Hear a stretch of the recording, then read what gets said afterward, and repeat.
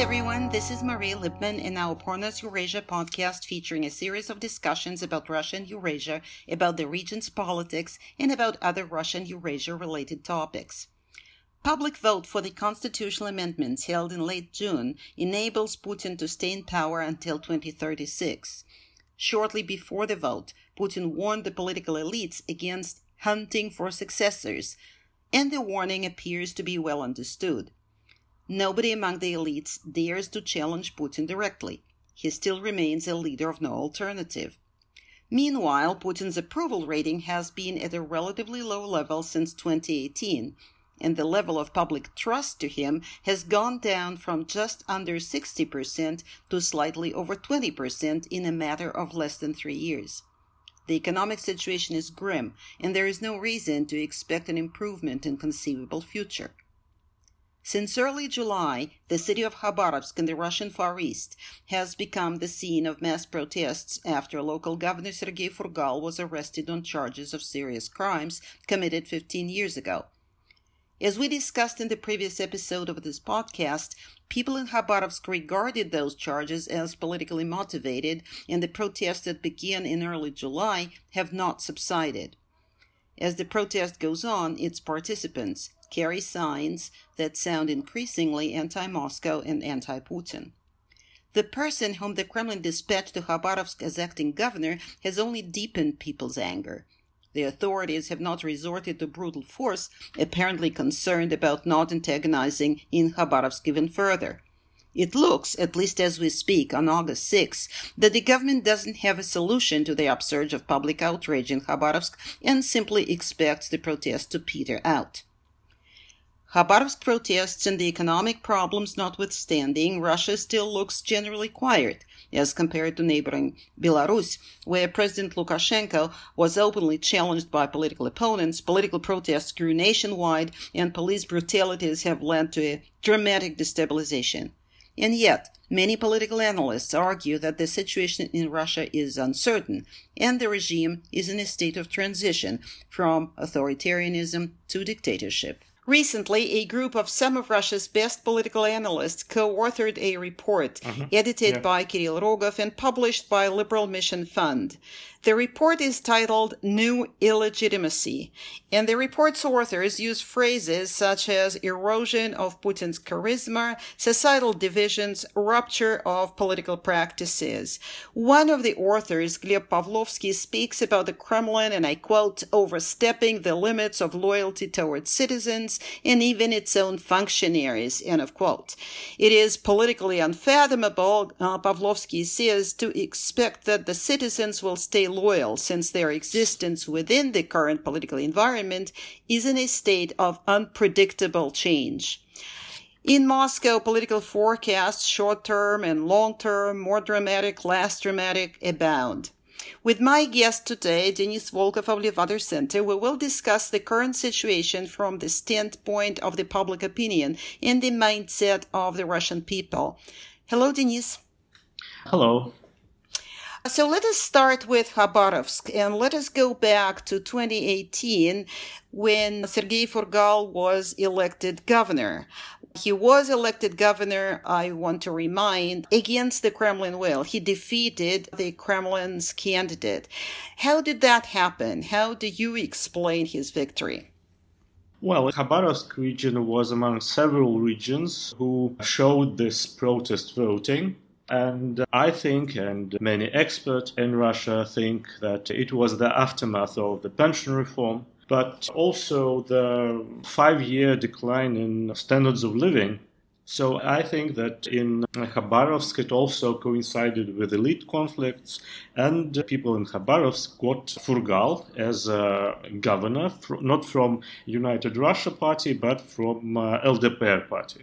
We've conducted a couple of focus groups last year discussing the aftermath of these elections, and people explained to me that they were not voting for Furgal, but against a candidate from United Russia Party, Shport. So it was protest voting mainly. Right.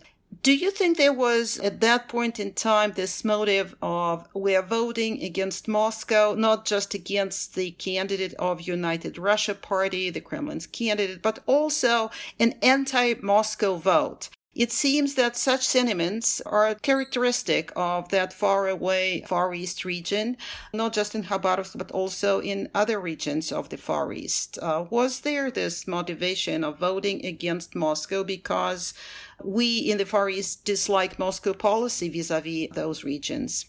Yes, exactly. Partly it was voting against a candidate from Moscow, and it's not characteristic only of Khabarovsk. People in many regions in Russia, they want to have a native candidate from their region. Not only candidate, but people in the local government that like local guys from local elites who, as they say, they know local problems. They are not sent from Moscow. And in Khabarovsk as well, they were saying, so why are you sending us all these people who are not interested? Not only don't know local problems, but they are not interested in solving them. So this feeling was rather widespread in Khabarovsk, and voting for Furgal, it was also voting for a local guy who actually became very popular. First because he was elected on this protest wave, but also then he showed himself very able politician. Many will call him populist, but people liked what he was doing, and one of his most spectacular gestures was selling the yacht of the previous governor, also cutting the salaries of bureaucrats, and the third one, it was free meal in schools for school children. And interestingly, because it was broadly publicized through his social networks, his Instagram that has almost 400,000 subscribers, people in Moscow now, when we are talking to them, what is good about him? They are naming exactly the same measures. In Moscow, in Yaroslavl, so it has gone viral what he has done there. Right. We will get to how the events in Khabarovsk are perceived in Moscow and elsewhere in the European part of Russia. But I would like to draw the attention to the fact that when Russia voted for the constitutional amendments, the vote lasted for a week in late June. The results of the returns of that vote was different in the Far East. We have an expert in Russia, his name is Shpilkin, who applies mathematical methods to analyzing what he called election anomalies, which, well, in fact, is solid evidence of fraud. And Shpilkin recently divided the Russian regions into 4 groups. And group number 1 is the group where the vote on the amendments was the lowest. The support for amendments, including the zeroing amendment that extended Putin's time in office, was the lowest. So the first group consists of 16 regions, and 10 of them are far eastern and northern regions of Russia, so far away places. Shpilkin implies that those are the regions with relatively low fraud, or maybe no fraud at all. But this seems that Furgal, who still was governor at the time, did not care to deliver evidence of high support for the amendments. Do you think, or did you hear in your focus groups, that also contributed to what happened to Furgal later on?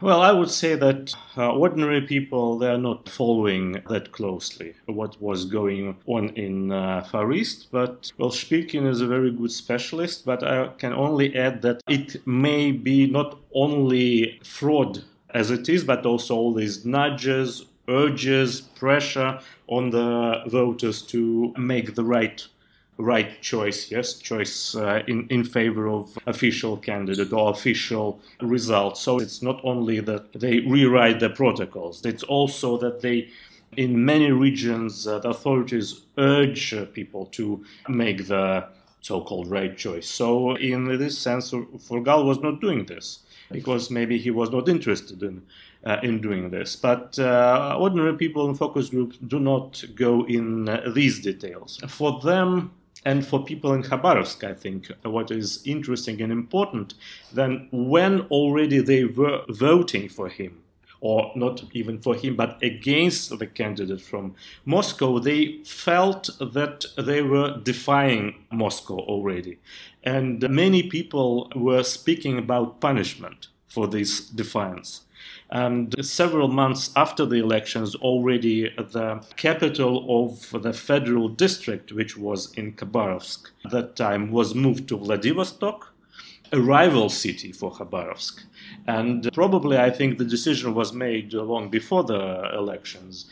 But it was, what is important, it was understood in Khabarovsk exactly as a punishment for this voting. People also were talking about that other punishments will come. For example, they were saying that, for example, the direct flights from Moscow to Khabarovsk will be cancelled as a punishment, though it was not the case. And in this sense, they were already waiting that them and the governor who defined Kremlin will be punished in some way. And when this arrest came, it was understood as this kind of punishment from Moscow. And from Khabarovsk, it also spread to the wider Russia. And so it's not about expert understanding.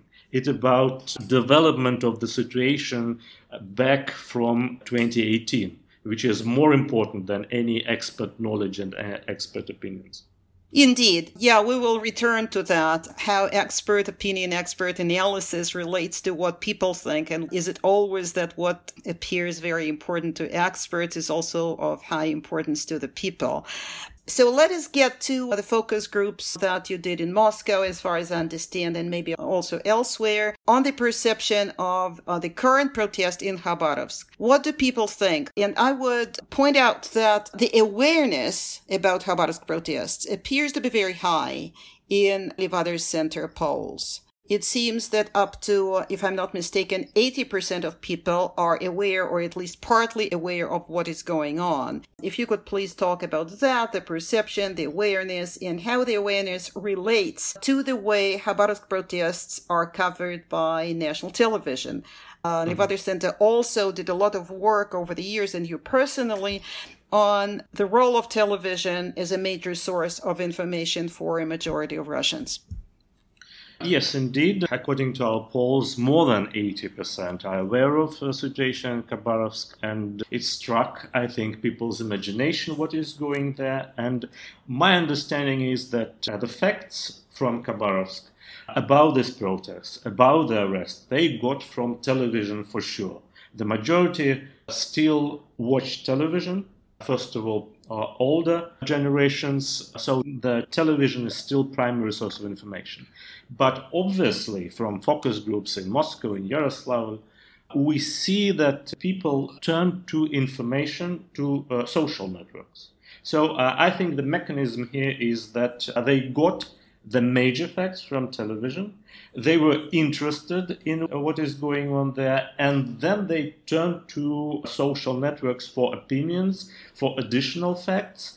And more and more people are doing so. I think, according to our polls, about actually one-third or even more, one-third of population already using social networks freely for additional information. And I think with stories like this, more people turn to social networks than usual. So why I'm saying that? Because people in focus groups are talking exactly about these measures that Furgal was taking, and they tend to be very sympathetic about him. This also is reflected in our polls about the major politicians who have trust of Russians.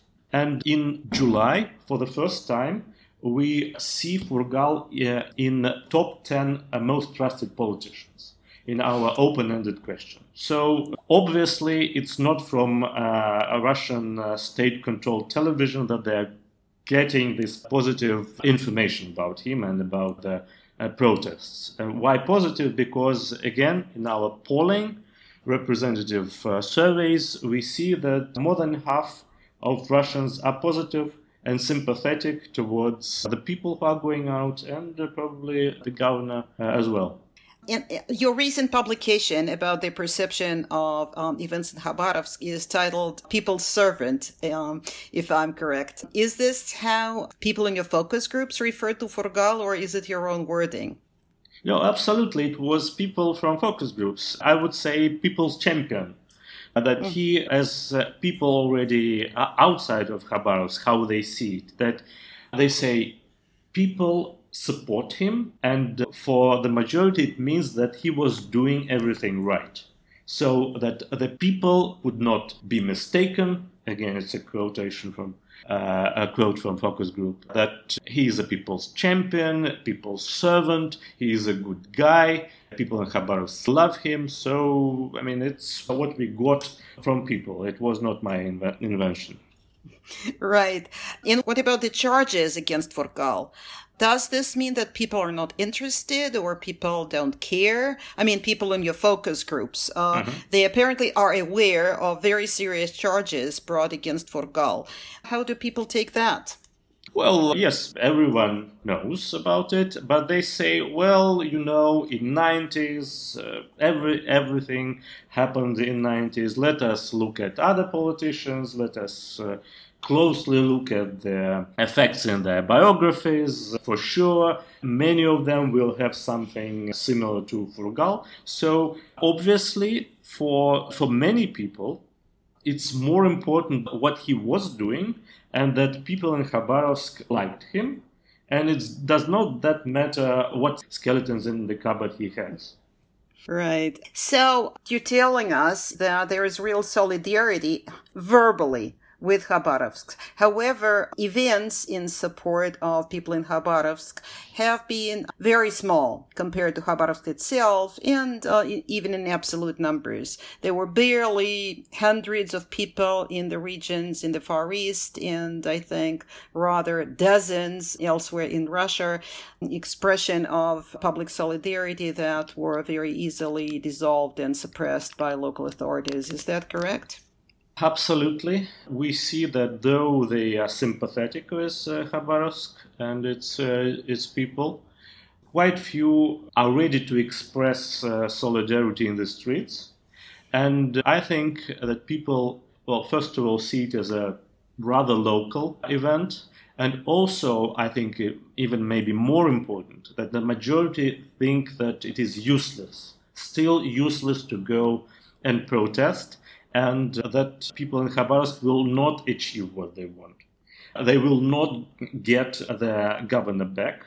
And I think it's a quite widespread feeling in public opinion. But at the same time, well, they think that people in Khabarovsk can get something out of it. They can express their dissatisfaction with the situation and maybe get something nice from the federal authorities, some cuts in tariffs, for example, and so on. So they say that this is the right thing to do, but rather, in a sense, rather useless. Useless in achieving the main goal, as they put it, to release Forgal and have him back as a governor. So let us now get to more general perceptions from what people think about Khabarovsk and what goes on there to the developments nationwide and things that are now experienced by most Russians. Let us start with the perception of the COVID pandemic. Some analysts already say that people have already forgotten about it. Well, of course, forgotten, quote unquote forgotten. Of course, they remember, but they don't care too much anymore. And they basically had the pandemic passed to them. Is this the perception that you come across in your focus groups? Well, I think yes and no, not only in focus groups, but in the surveys as well. For sure, there are differences between, for example, Moscow, which was the city that was struck by pandemic most of all. And I think in Moscow, people still have their impressions about it. What are they? I think the most important is this closure of many organizations, many shops and restaurants and so on. And this part of businesses really suffered during this shutdown, and they're not recovered yet. Some are shut down permanently now because they're out of business. What is also important that people lost money in cuts in salaries. Some just lost their jobs, not only in Moscow, but across the country. I think it's about, according to our polls, it's about 1/3 of population who was affected by all these measures. But also in Moscow, what we got, that harsh and strict measures that were taken, they were not very popular. And big fines that people had to pay, sometimes several times. And people are talking about it in focus groups. We will release soon the surveys about it. We see that people in Moscow didn't like these strict restrictions. And in an aftermath, we see that the ratings of the Moscow governor suffered because he was seen as the author of architect of these harsh measures. So yes, in this sense, people remember. And we will still feel the aftermath, economic aftermath of this pandemic for some time, for sure. But I think what is also important here in Moscow, that this economic aftermath, after it coincided with other economic troubles, such as ruble collapsed in early spring when this agreement, APEC agreement, was disabled. We see that oil prices went down, ruble, national currency went down, and it was felt already before all these harsh measures were taken. I see. So let us now get to the perception of the amendments and, of course, the zeroing amendment. If we look at what analysts are saying, and in particular in the report that I cited earlier, we see wording such as egregious rigging, outrageous violations of electoral procedures, unprecedented, quote-unquote, anomalies, the implication being, of course, that the anomalies are in fact fraud. Grigory Yudin, one of the co-authors of the report, says that the vote on the amendments was a key political question. And he analyzes the public perception of the vote as the perception of a key political event. Do people indeed see it this way? When you talk to people in focus groups, when you ask them in surveys, in polls, are people as outraged as analysts are? Are they as concerned about the vote for the constitutional amendments?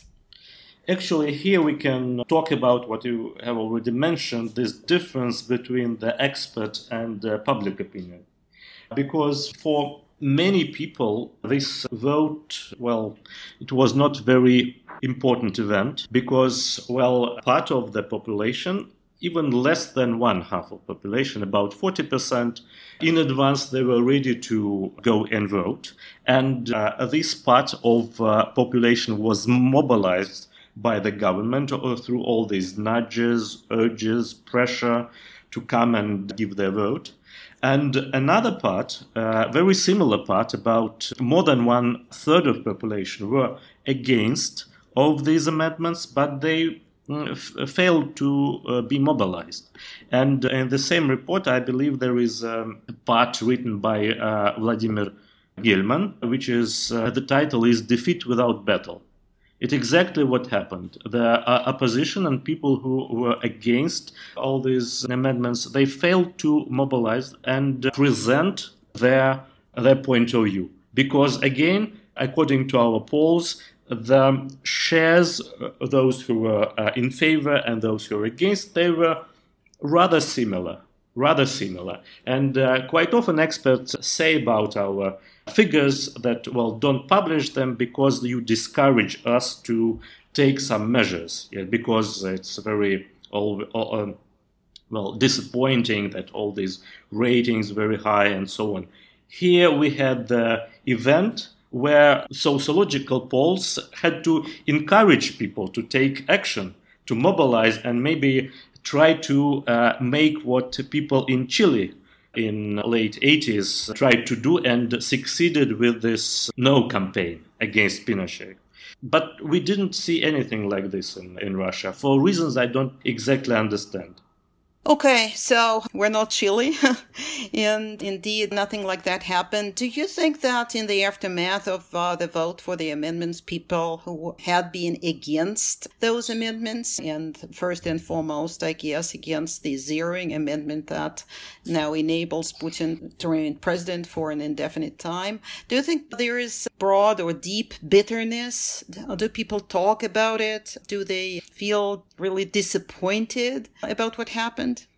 Well, I'm not sure we felt, I mean, my colleagues feel this bitterness very much, that it's not very visible. But what we see that the process of ratings going down of this first guy, Putin, the process still goes on. His personal rating is still deteriorating, his personal appeal. And I understand that this personal rating as trust as a rating for the future because it coincides with the numbers that we get about a number of people who really see him as a candidate for next elections. So this process goes on. Other process, when we ask about the approval of the government, of the president, of the overall situation, this stabilized. It's for a couple of months already, it is not deteriorating further. So the situation stabilized somehow, but it's not very good for the authorities. And if the economic situation will worsen, I think we will see all these troubles and I think protests can be ahead of us still. So it's this we see in our polls. So not this bitterness about the voting, but the disillusionment with the regime, although it's not yet taking any catastrophic forms for the system. Indeed, and Putin's approval rating is low by his standards, but still it remains at a level of about 60%, I think, over the past months, according to your polls at least. I'm sure the situation will continue to deteriorate economically. There is absolutely no reason to expect an economic improvement. No economic expert is talking today about a possibility of improvement. Discontent is there and maybe even anger. However, do you think, and you just said that there is probably, the situation is not ideal and is probably disquieting for the authorities, but do you believe that public response may be different this time? Because usually when things deteriorate in Russia, people concentrate on their individual survival, on their individual adjustment, rather than bringing collective demands and demanding accountability from the authorities. Do you think that the mood today is different and we should indeed expect something that is not along the lines of this individualistic adjustment response, but something else? Well, I think not yet. And what I'm saying that we have similar numbers in approval ratings, in the assessment of the situation, and so on. And so I was speaking about the beginning of economic crisis early in spring, and according to our estimates, it's very like two previous economic crises in the assessment of people. The crisis of 2008 and 9 and the end of 2014. But the difference now is that at the beginning of these crises, we have the authorities' ratings at their maximums, at their peaks. And then during next several years of rather declining economy, the authorities have felt themselves rather comfortable because the default ratings were so high. Now the situation is different. We already in the lowest point of Putin's ratings now, in the very beginning of this crisis. So maybe this time it will be different. And now it's not much room for the rating to go down. And in several years, we can find ourselves in a situation very similar to the political crisis of 1999, when Putin arrived as a new candidate. He started with all his predecessors have approval ratings of several percent only. And so he has this ability to rise above them. So if we will go there in several years, maybe there will be no Putin. Maybe even will be in no mood to use this zeroing, because his ratings will be very low. But again, it's still several years ahead of us.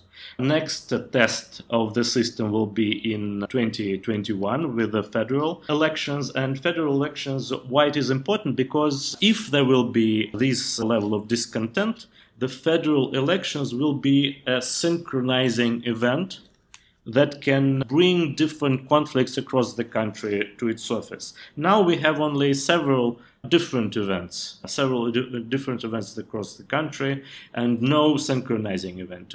Next federal elections can be such a synchronizing event, and it can bring all this discontent on the surface. Maybe no. Interesting you're saying that Putin may be not even in the mood to stay in the presidential office come 2024 or come 2030. Actually, one of the analysts, Nikolai Petrov, in the report that I keep quoting, forecasts exactly this, that Putin will step down in 2024. And he is the only one, I think, who is intellectually courageous enough to forecast such a dramatic development.